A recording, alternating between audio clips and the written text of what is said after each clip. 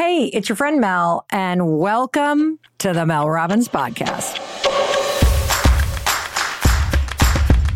It is such an honor to be able to spend some time with you, and I want to just start by acknowledging you. And you're thinking, what are you acknowledging me for? I'm going to tell you what I'm acknowledging you for your commitment to making your life better. I mean, I know that's why you chose to listen or to watch this today. So welcome to the Mel Robbins Podcast family. And thank you for being one of those people that is a force for good on this planet and for making the Mel Robbins Podcast one of the most popular podcasts in the entire world. I'm Mel Robbins. I'm a New York Times bestselling author and one of the world's leading experts on confidence and motivation. And I'm on a mission to inspire and empower you with the tools and the expert resources that you need and that you deserve so that you can create a better life. I love this time of year because we're all thinking about goals and priorities and what we want. But have you added take a vacation to the list? Because you should. And right now is the perfect time to plan your trip. And all you need is one website. Say hello to Expedia. One-stop shop for killer vacation planning. Expedia literally has every tool and everything you need to plan a great trip. Download the Expedia app or visit Expedia.com to start planning. You do need to be a One-Key member to use price tracking. Signing up is easy and free. Expedia, made to travel. We got a really great new sponsor. It's Homes.com. Let me tell you about Homes.com. First of all, I love real estate. I love looking at real estate. If you are looking to move, you need to go to Homes.com. Why? Because it's more than just browsing and shopping for new homes. Homes has everything that you need in order to buy a home, move to a new home, all there on one site. You want to know a neighborhood without ever stepping foot in it? Well, Homes.com has comprehensive neighborhood details. Whenever you find a home you love, share it. Homes.com's unique collaboration tools let you exchange notes on listings and even create photo inspo boards with your family or your friends. And for all of you that are moving with kids and you want to know more about the local school system, Homes.com's detailed school information covers everything you need to know to find the right schools for your kids. And you can also get the perfect agent, because Homes.com has agent directory and profiles. And the best part, Homes.com features the listing agent on every listing, so you can easily connect with them after stalking the home and figuring out which ones you like without having to scramble to find contact info. Go to Homes.com to learn more. We've done your homework.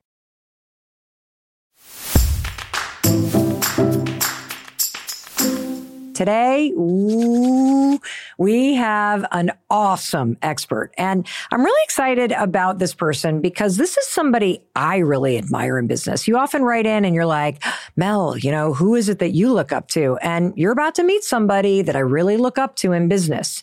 You and I also talk a lot about the importance of having people in your life that are doing things that you want to be able to do and studying them and following them and learning from them. And somebody that I look to all the time when it comes to business and podcast in particular is a guy by the name of Stephen Bartlett. Now, that name may be familiar.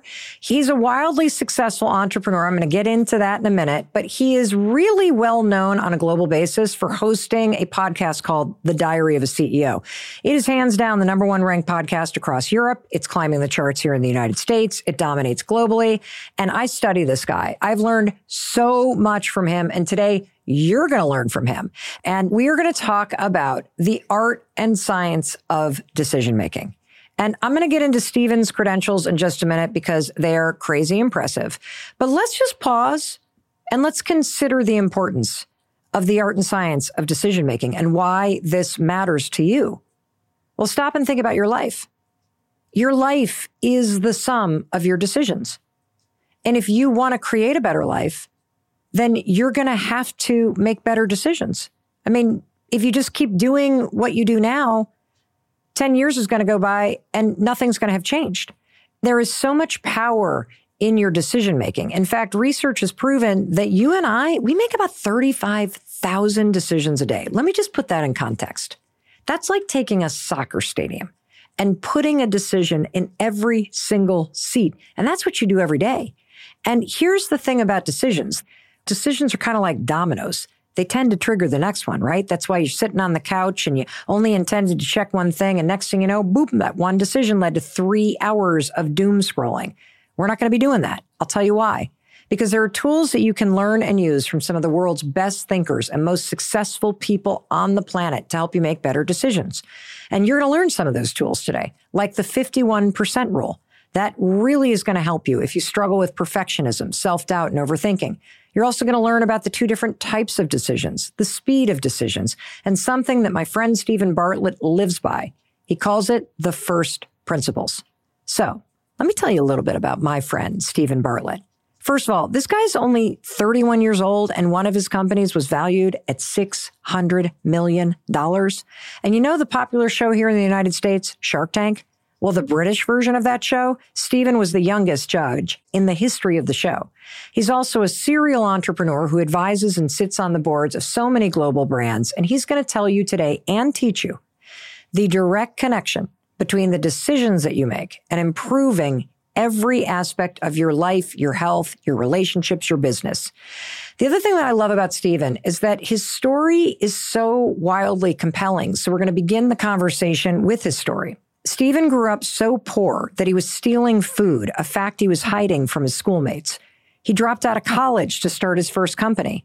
And he has so much to teach you, not only based on his own life and business experience and success, but also based on the wisdom that he has gained from interviewing hundreds of the world's most innovative, influential, and successful minds in business, sport, science, all of it. And one of the reasons why I admire Stephen so much is because you know how you can tell from afar when somebody is literally in a class of one? Meaning that they are the very best at what they do. Well, that's Stephen. Because what's very clear to me is that he's doing things his way.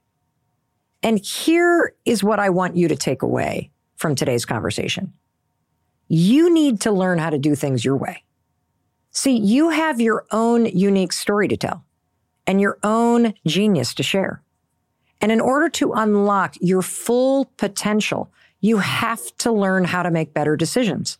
Decisions that align with what you want personally. Decisions that align with your creative and business instincts. And decisions that help you become more of yourself. Wouldn't that be awesome? You better believe it's gonna be awesome. So let's jump into the conversation I recently had with Stephen Bartlett. So first of all, I know you don't do a lot of interviews. Mm-hmm. And I'm thrilled because selfishly, you are somebody who I really admire. And if there's a pace car in personal development, you're it. Oh, wow.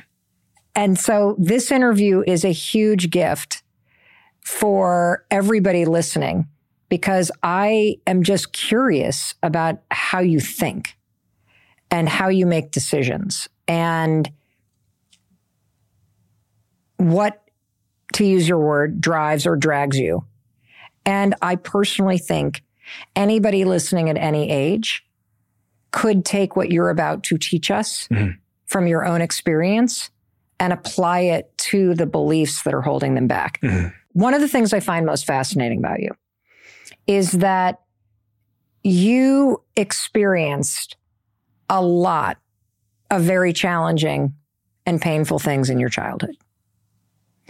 And yet somehow all of the challenges that you faced as a kid have fueled success in some way. And I'm so curious to understand how that happened. Someone once said to me, there's 2 things no one wants to be in life. Not enough and different. And I think at some level I felt both of those things. So that was certainly a belief that I had. I also was firmly believing in the social narrative that, you know, we are not moldable. Our destiny is kind of prescribed for us. And I started to pull apart all of that BS that most of us are conditioned with. I mean, we all grew up in the same, relatively the same system of education and the same society. And it programs us, I think, to limit us. And one of my great passions in life now is I firmly, deeply believe that people are operating at 1% of their potential in all facets of their life. And I'm desperate to tell them that. I'm desperate to show them that. I can't tell them, but I can encourage them to take that first step into a situation where they'll be exposed to counteracting evidence. That is my mission, is to push people off the cliff so that they can figure out that they can actually fly. in a world where society has made them disbelieve in their own wings, per se. Since so many of the folks listening are not going to know your story, they know the accolades, but they don't know your story. I would love for you to just talk a little bit about how this all started. I moved to the UK from Botswana when I was a baby. And we moved to an area called Plymouth in the southwest of England, which is an all-white area. It's a relatively middle class to lower middle class area with some areas of poverty. You understand the value of everything in life by the context in which you see it. And the context in which I saw myself was we were the poor black family in an all-white area. There must have been 1,500 kids in my school. And we were pretty much, from what I recall, the only black kids in the school. So sort of confounding that was my mother is Nigerian and she came to the UK, can't read, can't write. I think she left school when she was 5 years old or 6 years old in Africa, starts working on a stall, moves to the UK because she meets this white man in Nigeria. And she undergoes a ton of racial abuse in the area. And by the age of about 10, our life completely flipped because my mother had what I can only describe as an addiction to gambling, the lottery, whatever. If I opened any drawer in our house when I was growing up, every single drawer was full of lottery tickets. She would steal my maths book when I walked in the door, and she would stay up till 3 a.m. in the morning, going through it, looking for numbers to then play in the lottery. So I would lose my textbooks to my mother because she was trying to find some secret code within these books. Although my father has a good job and we live in this nice area, all the money goes. So we basically get to the point of bankruptcy. And that's when things, I think, start to change because she spends all of her time in her corner shop trying to make money, trying to start businesses. People are breaking into the corner shop at night to abuse her and steal her stuff. So she decides just to sleep in there on this bag of rice in the back room. And at 10 years old, being the youngest of 4 kids, I think my parents just assume that they've parented all the kids, as parents sometimes do. Yeah. The youngest is kind of like, he's 25, 24, 23, 10, they're done. And by the age of 10, if I woke up, there was no one there. And when I went to bed, there was no one there. And so you have these two forces in my life. You have a huge amount of independence, which comes from my parents' absence. And then you have this huge amount of shame and insecurity because I'm the only black poor kid that I know. I'm chemically relaxing my hair to try and be a white person. I'm stealing stuff to try and buy the shoes that my friends have. I'm going to great lengths to try and fit in to the detriment of a lot of things in my life. None of my friends know where I live because I lie about where I live. None of my friends know I don't have birthday presents or Christmases because we just lie about that. And there's this subtle sense of shame in me. And that shame drives me. Mm-hmm. So I so desperately needed to find ways I could fit in that I can control. And one of them was trying to find ways to have nice things with money. And I remember very early on, at 6, 7 years old, going around my school looking for money, which meant waiting for my teachers to leave the classroom at 3 o'clock, hanging around and then going through every single drawer in the classroom. And I was desperate. And then I'd take that money. And if it meant going down to the sweet shop so I could pretend I had the same sweets as the other kids, I would do that. And it was a desperation. One of my friends said to me back then, they said, you're either going to be a millionaire in jail. And that's, for me, I remember where I stood when he said that to me at 7 years old, because I was that desperate. Which means if I need money and if I think money equals fitting in and belonging, then I'm going to sell everything in the house. I'm going to start businesses at 12. I'm going to sell the cigarettes my mum brought back from Nigeria in those black bags in the spare room. I'm going to do whatever I can. Mm-hmm. And from those experiments, you end up building a ton of evidence about yourself. I just had a different perspective on the world. And by 16, I realized that grades weren't going to get me where I needed desperately to go. And when you realize that the system is telling you success and happiness is a result of getting an A on that exam that you can't get an A on, you have to find another path. And for me, the other path was, if I can persuade all of my peers in this school now to buy a ticket to this thing that I just came up with, or to come to this website I just launched, or buy coffees from this machine that I just put on campus, these are going to be the adults with me. So when we're all adults, I'll just do more of that. That was my reasoning. And then with that, I felt safe not to come to this school anymore. So I stopped coming. My attendance hit 30%. They expel me. I take the expulsion form to my head teacher. He says, quote, and I've been back to the school multiple times. He's been on national TV to confirm this in the UK. He said, "You're my little Harry Potter. I keep you under the stairs because you've made this school a lot of money." So he unexpelled me. And then in the last week of school, they expelled me again because I just wasn't coming.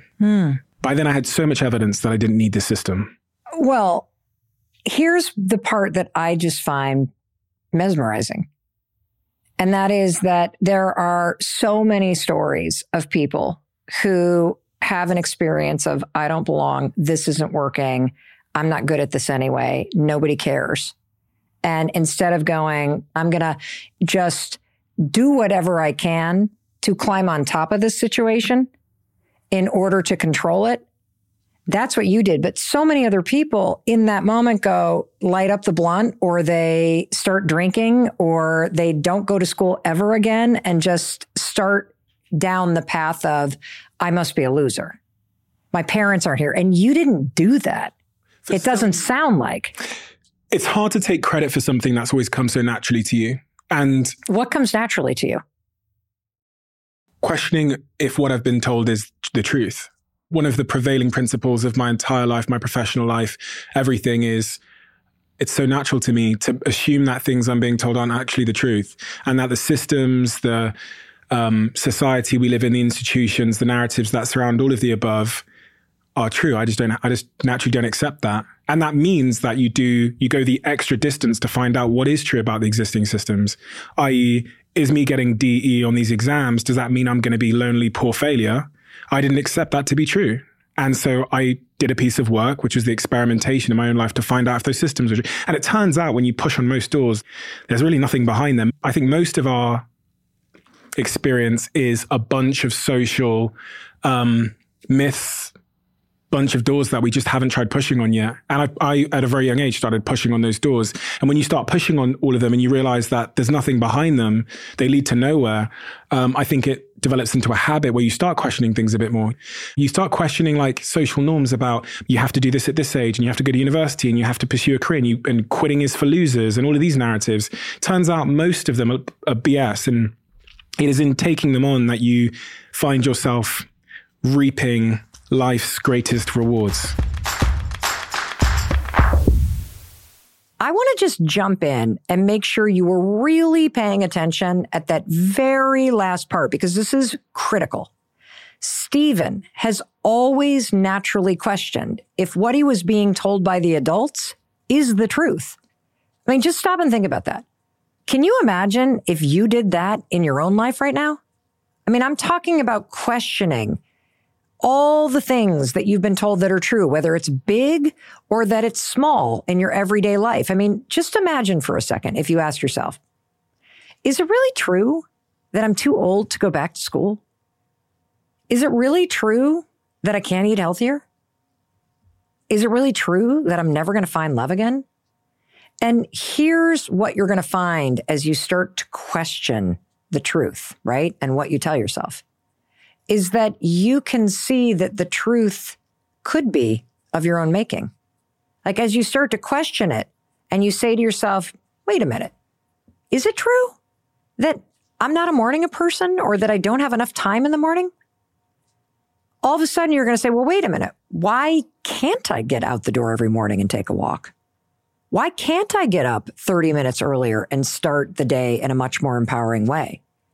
And that's just one tiny example. And this notion of questioning what you believe to be true, that is just your very first takeaway. There is so much more in store for you, but we're going to take a quick break and hear a word from our sponsors. And then we're going to pick right back up where we left off. And Stephen is going to explain that once you start questioning, is this even true? Next, he's going to teach you how he started to figure out the truth for himself and why you need to do the same thing. And a little later, we will be jumping into those tools, like the 2 different types of decisions, the 51% rule, and the speed of decision making. So stay with us.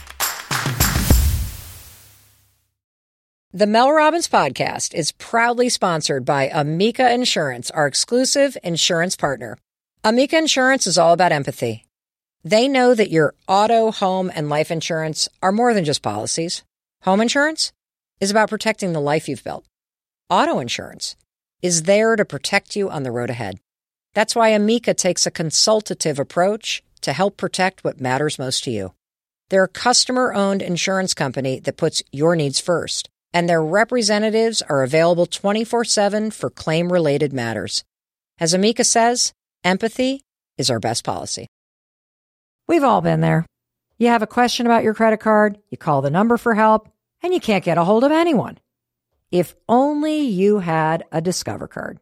With 24/7 US-based live customer service from Discover, everyone has the option to talk to a real person anytime, day or night. Yep, you heard that right, a real person. Get the customer service you deserve with Discover. Limitations apply. See terms at discover.com/creditcard. Have you ever heard about the Your Garage feature on Cars.com? Here's how it works. You add your car to Your Garage to track its market value and cash in when the time is right to sell. Track both your car's historical, real-time, and projected value. And then, when it's time to sell, easily secure an instant offer from a local dealership or sell it yourself on Cars.com. Start tracking your car's value with Your Garage on Cars.com. Welcome back. I'm Mel Robbins. I'm so glad you decided to keep listening because today you and I are talking about the art and science of decision making and how you need to learn how to make better decisions. And you're getting a masterclass in this from somebody I deeply admire, and that's Stephen Bartlett. Now, we were just in the middle of the conversation where Stephen was sharing about his childhood and how it just came naturally to him to start to question what all the adults were telling him. So let's drop right back into the conversation with Stephen. You start questioning like social norms about you have to do this at this age and you have to go to university and you have to pursue a career and quitting is for losers and all of these narratives. Turns out most of them are BS, and it is in taking them on that you find yourself reaping life's greatest rewards. Mm-hmm. And this has just developed in me over the years where now I believe that the answers I'm looking for in my life probably won't come from books, systems, teachers, and schools, because the world is changing at such a terrifying rate. They will come from tuning in to how I feel in certain situations after trying some stuff, put very simply. If I had to synthesize the difference between how you coped with that situation mm-hmm. and how so many of us cope, which is to tune out mm-hmm.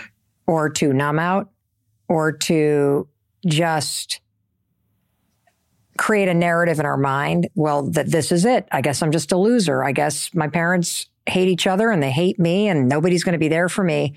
You developed this really unique skill. And this is what I really want to explore, which is there was something in your need to survive that situation. Nobody's home, older siblings, not doing well in school, the only Black kid in your neighborhood, lying about this, that, and the other thing. You developed this unbelievable skill at a very young age to tune into how you felt in the moment and to actually trust it. Mm-hmm. Yeah, that's accurate. Yeah. I always thought I was, and I don't know how to say this because people think it's a bit, I don't know, arrogant or whatever. I always thought I wasn't the things that the system said I was. I thought I had loads of talent and potential. I thought I was different in a good way.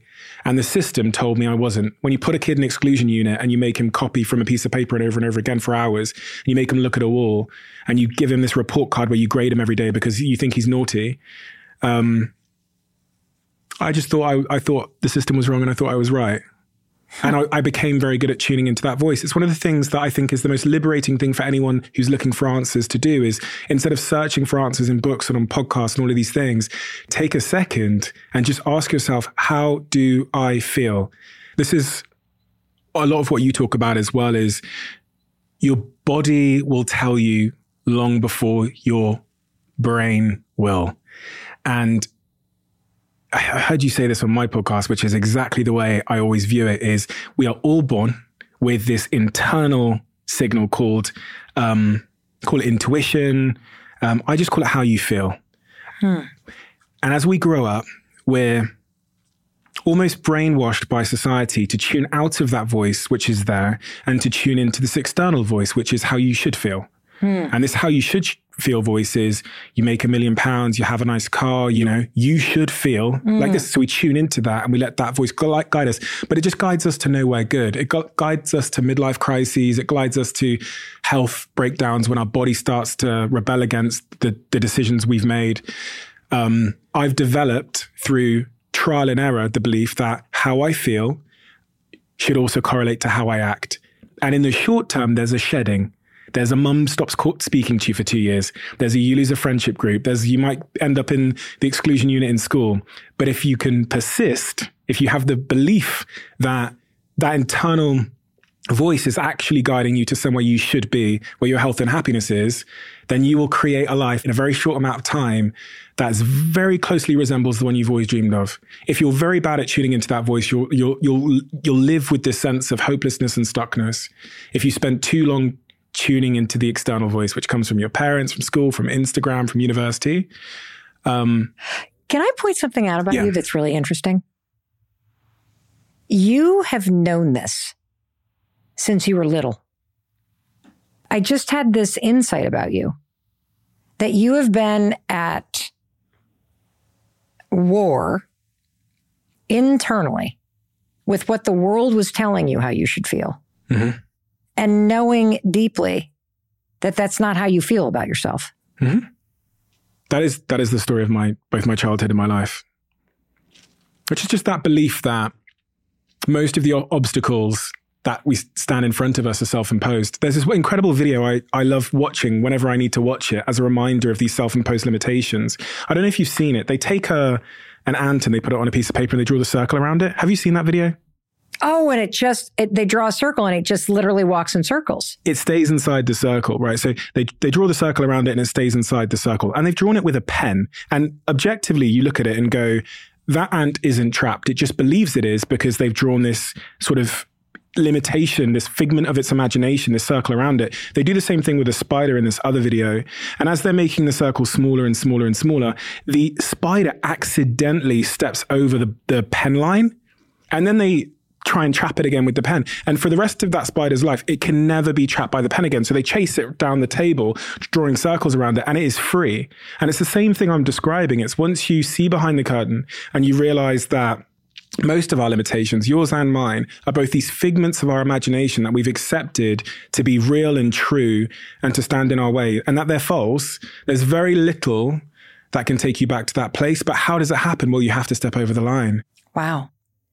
When I hear you talk, I'm like, push my ass off that cliff. Let's go.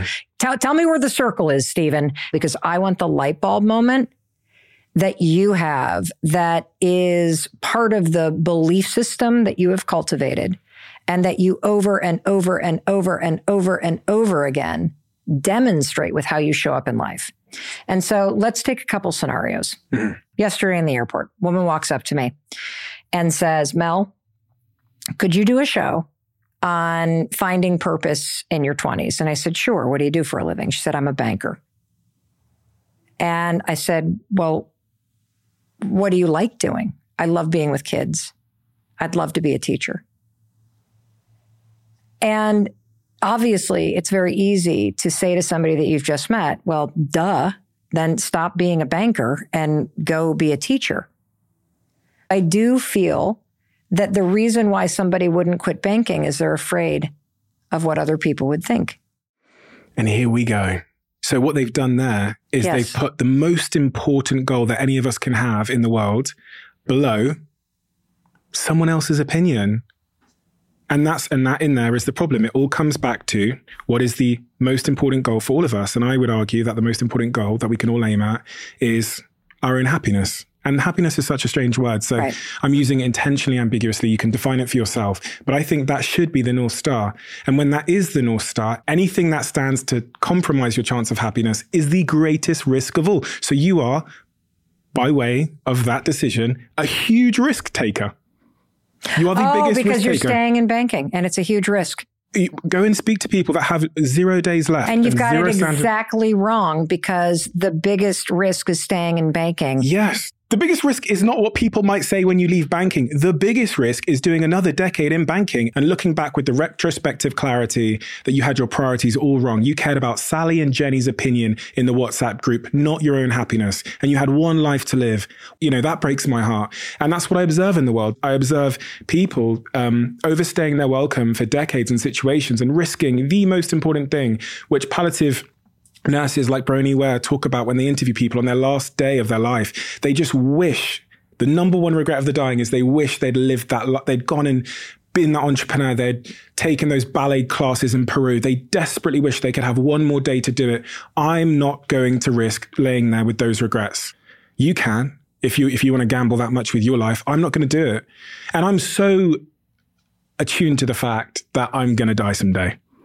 And when you really understand that, that's why there's a sound timer on the shelf behind you. There's sound timers all over my house. It's the reminder that, by the way, buddy, your time is ticking away. You can't see how much you have left. And that gives you the required urgency to take on big challenges, to quit quickly, to leave situations that are compromising your health and happiness, and to go in pursuit of yourself. And when people ask me, you're 30 years old, you've started all these businesses, you've done all this stuff, I go, yeah, because I'm not going to risk my happiness. I'd say more than almost anybody I've ever met. And I don't know you very well, but I just watch what you're doing from this side of the pond. Mm. And I've listened to enough of your interviews and read your books that it is very clear that your superpower is in making decisions that you know are right for you. And trusting yourself in that, trusting yourself in the decision that you're making, and trusting yourself in your ability to face whatever comes next. Mm. There's two things that came to mind when you said that. I was reading about Jeff Bezos, who built Amazon, second most highly valued company in the world. I think it's worth $2 trillion or something. And in one of his shareholder letters, he says there's two types of decisions in life. You have type 1 decisions and type 2 decisions. Type 1 decisions are the doors you can't walk back through. Take your time on those ones, right? Like me, resigning from my company. But most decisions in life are actually type 2 decisions, which are doors you can walk back through if you were wrong. Most of the things that we end up mulling and ruminating over and worrying about are type 2 decisions. He says, make those decisions as fast as you possibly can. That's how you could get to where you want to go faster in life and in business. And I also thought of Barack Obama, who I spoke with on stage many, many years ago at this event in Sao Paulo, Brazil. And he was recounting the time he was faced with the decision to fly to Pakistan with those 2 Apache helicopters with about 50% certainty that Osama bin Laden was waiting in that compound. He was risking 2 Apache helicopters of American lives.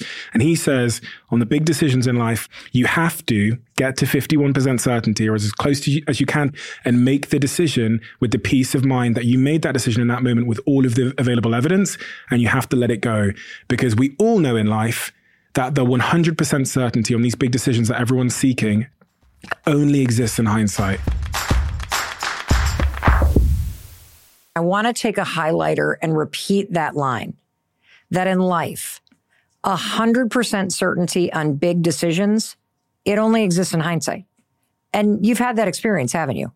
Where you look back and you say, oh, God, I wish I would have, or if I had only known. But here's what Stephen's trying to get you and me to understand. The information that you have now, you didn't have back then. If you had it back then, you would have made a different decision. But we're not talking today about making different decisions. We're talking about how you make better decisions.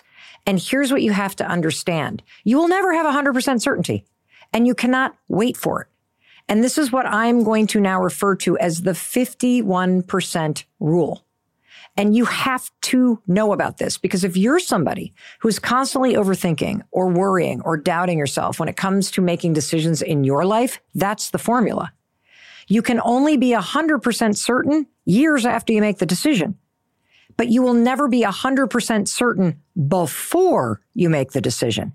That's why you have to use the 51% rule. Look for 51% certainty in the moment. That's the goal. Because 51% certainty will stop you from overthinking and doubting yourself. And I want to remind you something. This is such an important point. Overthinking is a decision. Doubting yourself is a decision. Not making a decision is a decision. And think about how much time has gone by. How often you doubt and overthink, and you let perfectionism rob you of the ability to make a decision and just do something you've wanted to do, that you didn't go on that trip. You didn't say yes to that date. You didn't start writing. You didn't start the YouTube channel. You've been thinking about it. For me, I've talked a lot about it in our conversations. For years, I didn't start this podcast. That was a decision. Why? Because I was waiting for 100% certainty. The 51% rule will help you get started. So grab onto that tool, start using it, and you better stick around because we're just getting started in terms of tips and tools and the art and science. And when we come back, Stephen has another story. And the story will help illustrate the next tool that you're going to learn, which is the speed of a decision. So stay with us. I'll be waiting for you after a short break. Did you know that 1 in 4 students in the U.S. are learning with IXL? And now you can use it at home with your kids too? IXL would have saved me so much time at our kitchen table fighting over math problems with our son, Oakley. IXL Learning is an online learning program for kids covering math, language arts, science, and social studies, and now you can access it at home. There's one site for all the kids in your home, pre-K to 12th grade. It is IXL, baby. IXL is designed to help kids really understand and master topics in a fun way, powered by algorithms, so it gives the right help to each kid no matter the age or learning level. No more trying to figure out how to explain math equation or grammar rules that I don't understand myself. IXL has built-in explanation videos. IXL is used in 95 of the top 100 school districts in the U.S. Make an impact on your child's learning. Get IXL right now. And the Mel Robbins podcast listeners can get an exclusive 20% off IXL membership when they sign up today at IXL.com/Mel. Visit IXL.com/Mel to get the most effective learning program out there at the best price. To all my small business owners and amazing people looking to hire people for your corporation, will you check out our sponsor, Indeed? Indeed is so good that it doesn't just help you hire faster, it helps you hire better. 93% of employers agree Indeed delivers the highest quality matches compared to other job sites, according to a recent Indeed survey. So come on, just ditch the busy work, stop searching for people, and use Indeed's matching technology. In fact, Indeed will connect you with candidates faster by scheduling, screening, and messaging. You know, while I've been talking to you, 23 hires were made on Indeed. Indeed leverages over 140 million qualifications and preferences every single day, and their matching engine is constantly learning from your preferences. So the more you use Indeed, the better it gets. And listeners of this show will get a $75 sponsored job credit to get your jobs more visibility at Indeed.com/Mel Robbins. Go to Indeed.com/Mel Robbins right now and support our show by saying you heard about Indeed on the Mel Robbins podcast. Indeed.com/Mel Robbins. Terms and conditions apply. Need to hire? You need Indeed. This show is sponsored by BetterHelp. You know, we all carry around different stressors, big and small, but when we keep them bottled up, it can start to affect you pretty negatively. Therapy is my favorite way to get things off my chest and figure out what the heck is weighing me down. And you know what else I love about it? I can complain about my family without them hearing me. It's amazing. And then they help me problem solve. And then when I leave therapy, I can act like a better person instead of the stressed out freak lunatic that is constantly screaming at my husband and my kids because I can't handle my stress. Therapy helps you do that. It's the place to have open, honest conversations about the issues that are impacting you. And more importantly, it gives you a place to figure out strategies to do better. It's never been easier to start therapy. Start with BetterHelp. It's entirely online. It's designed to be convenient, flexible, and suited to your schedule. Get it off your chest with BetterHelp. Visit BetterHelp.com/Mel Robbins today to get 10% off your first month. That's BetterHelp, HELP.com/Mel Robbins.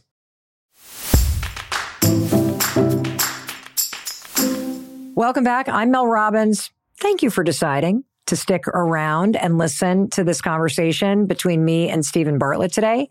You and I are both learning about the art and science of decision making, how to make better decisions for you in your life from none other than Stephen Bartlett.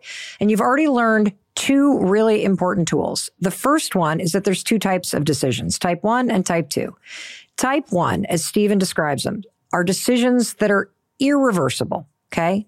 The second type of decision is a type 2 decision. This is something that you can decide to change later. And as you heard me say loud and clear, almost every decision is a type 2 decision because almost every decision is reversible. And yet you get so paralyzed because you think everything is fixed in stone. As my daughter likes to say, Mom, it's not that deep. Okay. Your decisions, not that deep. Now let's remind you of the second tool that you and I learned, the 51% rule. You're never going to be 100% sure. And as soon as you're 51% sure, it's a yes, or 51% sure, it's a no. Make the decision. Now we're ready with that quick recap to drop back into this conversation. And Stephen is at the part where he's going to explain something about the speed of a decision. And I love the story he's about to tell you, because it's not only going to help you make a lot more money, it's going to help you stop wasting so much time thinking things through. You know, I spent 10 years working in marketing, and there's this one particular company, which you'll know, that is run by the father, and the other part of the company is run by the son. And the son's business started a little bit later, but they're both in the same industry. I'd go to the father's office every week and I'd present him new ideas. And he'd spend 6 months, 9 months waiting for Rochelle to get back from annual leave to sign it off and arguing about the details, etc. I'd bring the same idea to the son that same day. Literally, they live on the offices are on the same street. He would interrupt me halfway through. He'd go and tell his assistant, go and get Nikki. He'd call the marketing team in, tell me to repeat it. He'd look at both of us without a contract, his marketing team and me, and say, do this now.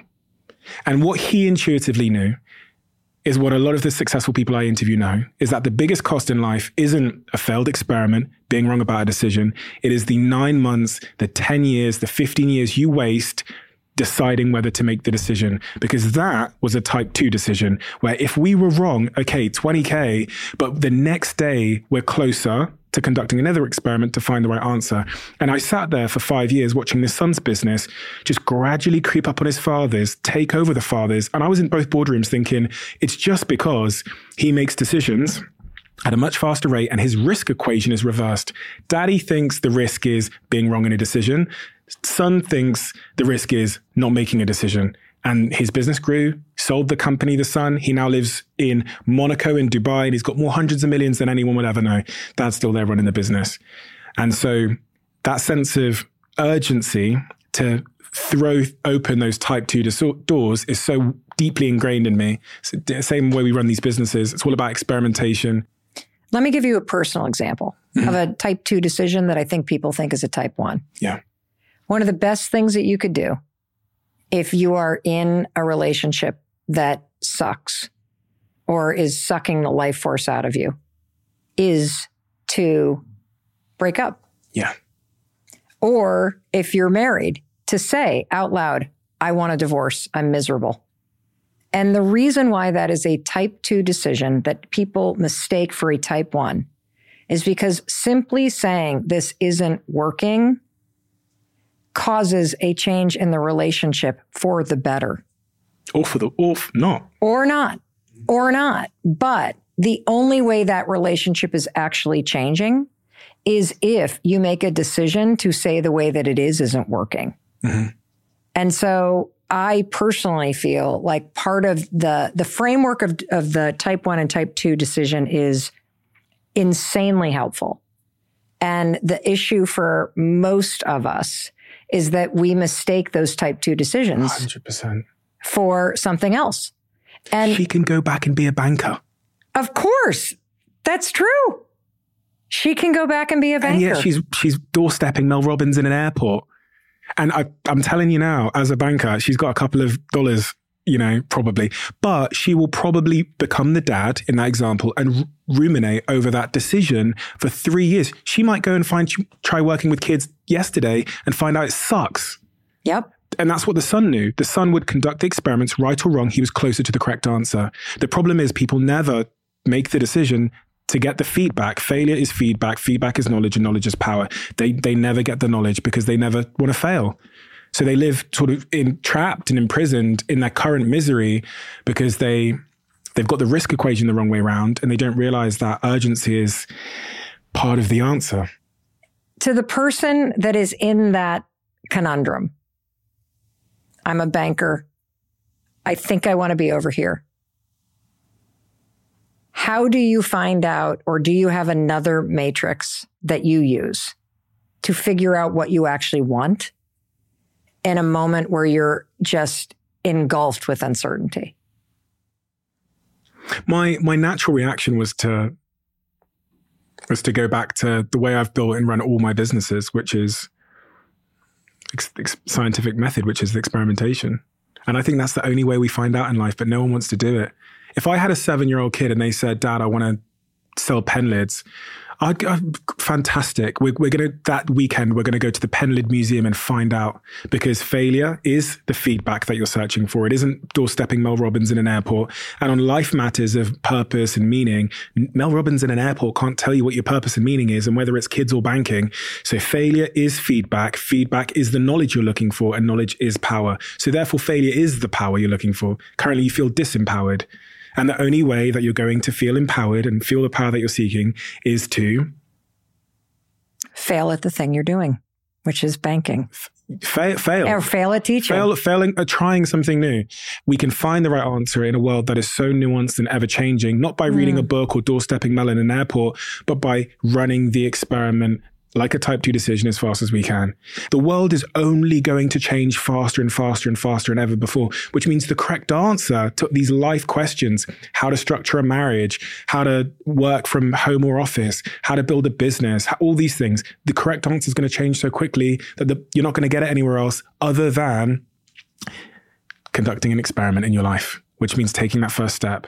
And my whole thesis for why any of the companies I run will be successful is because we outfail the competition. Any of my businesses, I can tell you how many experiments my head of experimentation and failure conducted this week. I can tell you how many, And I take the same approach for my life, which is in my romantic relationship. How does that work in relationships? I'll tell you. So convention says, for example, that 2 people in a relationship, I don't know, have to sleep in the same bed at night.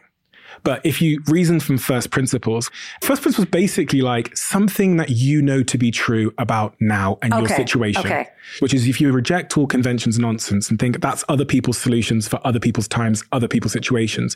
So put simply, a first principle of mine and my girlfriend's relationship is that we have different chronotypes. A chronotype basically dictates the time when you are activated, you're creative, what time you wake up in the morning, when you get hungry. Does that mean like a night person versus a morning person? Yeah. Okay. Yeah.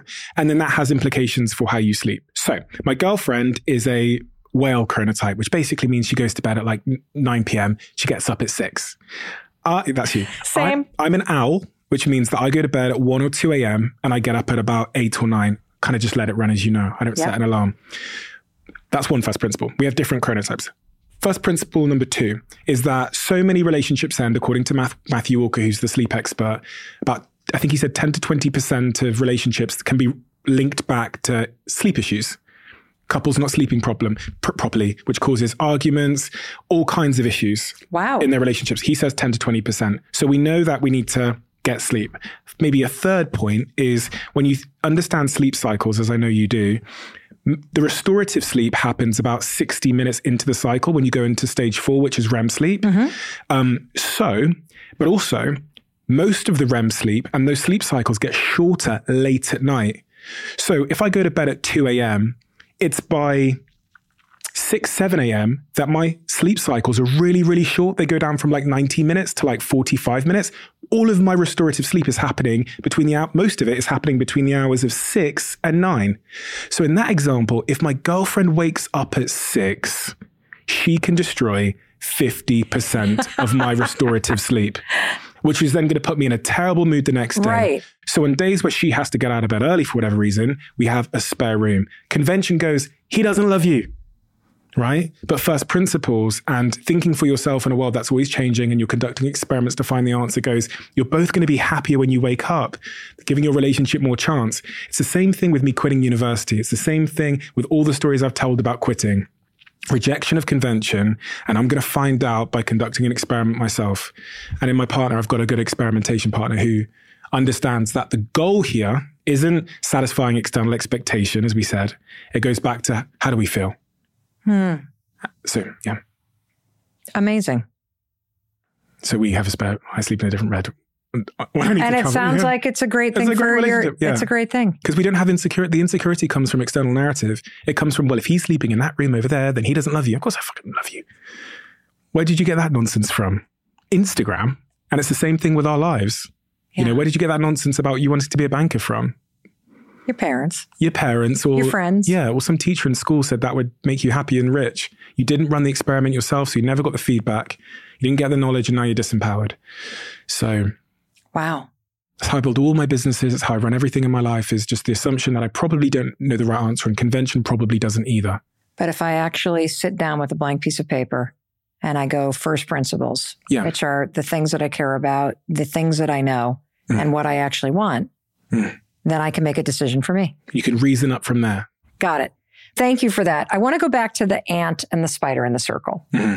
How would you advise someone who's listening to this and they're like, but I don't trust myself, but I have a string of examples of how I've blown it? Evidence. You have a string of evidence about how you've blown it. Yes. So how do you, what would be like the next right step for somebody who's like, I want to go off the cliff. I want to erase the circle. I want to sell the pack of cigarettes. I really want a breakthrough in testing what I believe about myself. Is there a way that anybody could kind of set up something like this? Yeah. So I think the going off the cliff analogy is so terrifying that it's inaccessible. And this is part of the reason why I think people don't act in line with the person they want to be, because they see it as climbing Mount Everest. They can see a Mel Robbins at the top of the mountain, but they can also see the 15 years of walking they're going to have to do to get to where they want to go. And as Nir Ayal said on my podcast, we are creatures that are discomfort avoiding. We avoid discomfort. You know, I always wondered why I procrastinate in some things in my life. And he made a very compelling case to me when he came on my show, Nir Ayal, that it's because there's some discomfort I'm avoiding. So the book I have to write, I get to chapter 11, it's about something I'm not that familiar with. I end up picking up my phone and doing the dishes. I'm avoiding the psychological discomfort associated with the task. Become aware of the psychological discomfort and then break it down into little pebbles so it doesn't feel like Mount Everest. And for me, that's how I've taken on some of my biggest challenges in life. It has to start with an action that sometimes feels contrary to how you feel, something you said as well. Right. You can't rely on emotion to get you there, but it's the smallest step you can take to counteract your existing evidence about yourself. 14 years old for me, that was walking out on stage in front of my peers, pissing my pants and running out the room after delivering a talk. I then went back onto the stage a couple of days later. And I ran out of the room, and the piece of paper I was given, my hands were shaking so much that I couldn't read it. So I just made up the words, blurted out the words, ran out. The reason why I can then speak in Sao Paulo with Obama in a big arena of tens of thousands of people is because I put myself in situations, whether small or big, to counteract my existing evidence. And something a friend once said to me recently was, the reason we don't do that, the reason we don't take that small step forward is sometimes the small step is so unbelievably embarrassing that we don't think it will be consequential. We're so ashamed by how small that step has to be. For some people, that's literally getting out of the bed and going to the toilet. And there's so much shame associated with that. It feels so minute and inconsequential that we don't think it matters, but it's everything. That first step is everything. It's the pack of cigarettes. I think I can maybe even make this more tactical for the person listening. So if you think about what Stephen's teaching you, and let's go to the example of the banker, right? Who thinks she wants to be a teacher. And I can imagine her standing on a piece of paper with a circle around her. Yeah. And the first step is not quitting the banking job. The first step, which literally takes her out of that circle and across the line. Can I guess what you're going to say? Go for it. Is it using your evenings and weekends? It could be that. It could be Googling teaching certificate. It could be using your evenings and weekends. Like, it's literally one move out of the circle. I always think this with people when they say to me they want to start a business, and then they say to me 6 months later they want to start a business, and then 6 months later, I go, I think part of the reason you're not doing it is because you see the challenge as like Mount Everest, and that's causing you so much psychological discomfort that you're channeling that energy into procrastination, talking and deferring it. What you need to do today is start the Instagram page. This for me is one of my big hacks in life, is the minute I go on Instagram, click create new account, and I just write the name, the train has left the station. And it's that for me is starting the business. But people don't see that as, they think they have to launch this website and hire these people. Hold on. I want to make sure everybody just got that. Stephen has launched and sold multiple businesses and invests in them and sits on boards. And you are constantly leaning into new ideas and curious about things. And what he just told you is that the way that he gets out of the ideation stage and the I should start a business stage, or maybe I'm going to get into this collaborative workspace business until community. Isn't that what it's called? Until community. Is he goes to Instagram and creates an Instagram account with the business name of the business he hasn't even started yet. Before the business plan, before the other stuff, this is what he's talking about. I've never written a business plan in my life. I don't know where people get this business plan stuff from. I've never written one in my life and I don't intend to start now. If you look at my phone, which is in the room behind you, you'll see a bunch of Instagram pages for businesses that I'm yet to launch because I just want to secure the Instagram page. And I also see that as step one of setting an intention, which is the easiest step one can make towards the direction I want to travel. So to the banker listening, you opening your mouth and telling Mel Robbins, that was your step one. I just want right? people and then step two is the next thing. Yeah. This is how you started in social media. So would you please give that example of how you just got started? You made yourself a promise, 7 p.m., 8 p.m. What posting? Yes. Okay. You see what I mean? Like this is an example of that.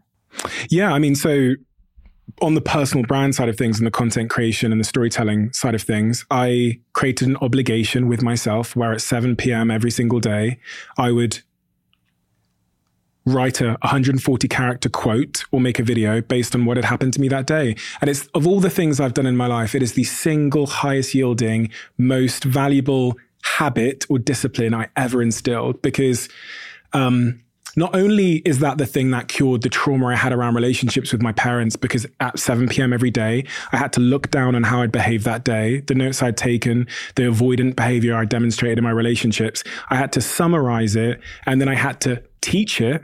But also it improved my communication and my writing skills.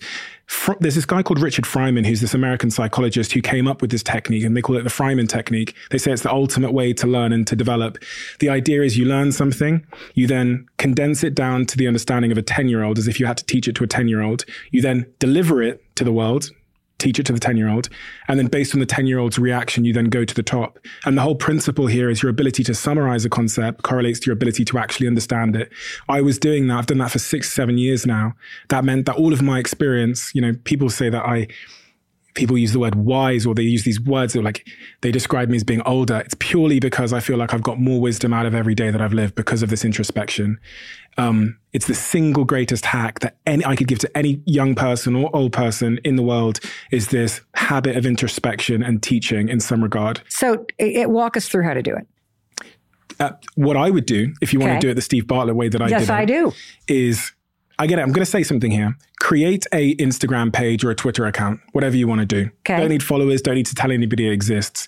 And as you go through your day, keep notes in your phone. So you have an argument with your friend, you respond negatively to a situation, someone cuts you off in traffic, you feel something. When you have these feelings, write them down in the notes of your phone. And at 7 p.m. every single night, 7 p.m. every single night, all I want you to do is to fit that experience into the confines of a 280 character tweet or post, and I want you to post it. And I can't tell you that cycle of having an experience, summarizing it down to its essence, which is the true definition of understanding, and then posting out and sharing it with the world. And step 4 is not so important, which is getting some feedback on what you said, drives you forward more, I think, in key areas of your life, helps you understand your cycles, and does the hardest thing, which I think any of us can achieve, which is heightens your self-awareness, which has been this really elusive thing on the podcast that I've asked people over and over again. How does one increase their self-awareness? And I think this is the easiest way to do it in a reliable way. I feel like I have a masterclass in a million things from you. Oh, you're very kind. What I love about just getting to spend time with you is I really love how you have the courage and the bravery to challenge what is so in order to build a life and build businesses and make decisions that really empower you. Like, it's so obvious. And yet, I think none of us really take the time to stop and go, wait a minute. There are so many things that we do in life that we just blindly do without stopping to ask the question. And I just want to thank you, because there were so many things that made me stop and not only think, but more importantly, start asking myself different questions. Thank you. You're a huge inspiration to me for so many reasons, and I continue to learn from you and from a distance. But it's a great service that you're delivering for the world. So thank you. Thank you.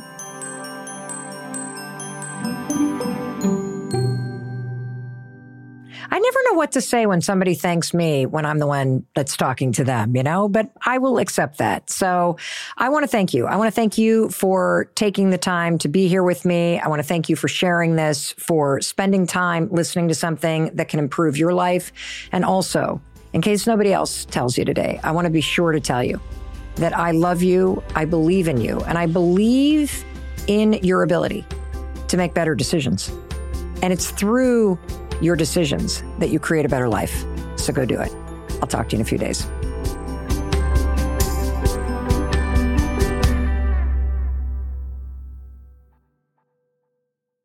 I know you don't do a lot of interviews. Mm-hmm. So thank you for sitting. I know you're already tearing up. Can you imagine? Wow. That's a challenge. I can imagine. No, I'm just kidding. You just shifted in your chair. Do you notice that? He just shifted in his chair. He's actually getting nervous. A little bit. Just kidding. Yeah. No. You look suspicious, Mel. I do? Yeah. Oh, hardly. Wait, do you think I have some trick up my sleeve? No, I don't know. I have no idea.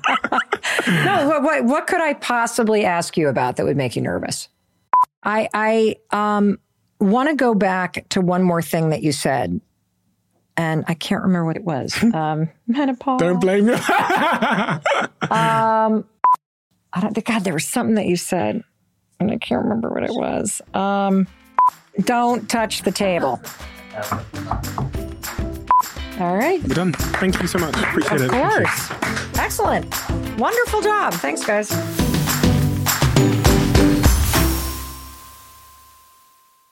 Oh, and one more thing. And no, this is not a blooper. This is the legal language. You know, what the lawyers write and what I need to read to you. This podcast is presented solely for educational and entertainment purposes. I'm just your friend. I am not a licensed therapist, and this podcast is not intended as a substitute for the advice of a physician, professional coach, psychotherapist, or other qualified professional. Got it? Good. I'll see you in the next episode. Stitcher. I live by routines, especially my same-day delivery routine with Shipt. Because when Sunday rolls around, I'm not scared. I got my shopper on the way with all my favorites. Shipt, delight in every delivery. Learn more at shipt.com. Sometimes it takes a different approach to help you unlock your true potential. With Capella University's game-changing FlexPath learning format, you gain relevant skills you can apply to your career right away. Earn your degree from an accredited university and be confident in the quality of your education. Imagine your future differently at capella.edu. Capella University is accredited by the Higher Learning Commission. Learn more at capella.edu/accreditation.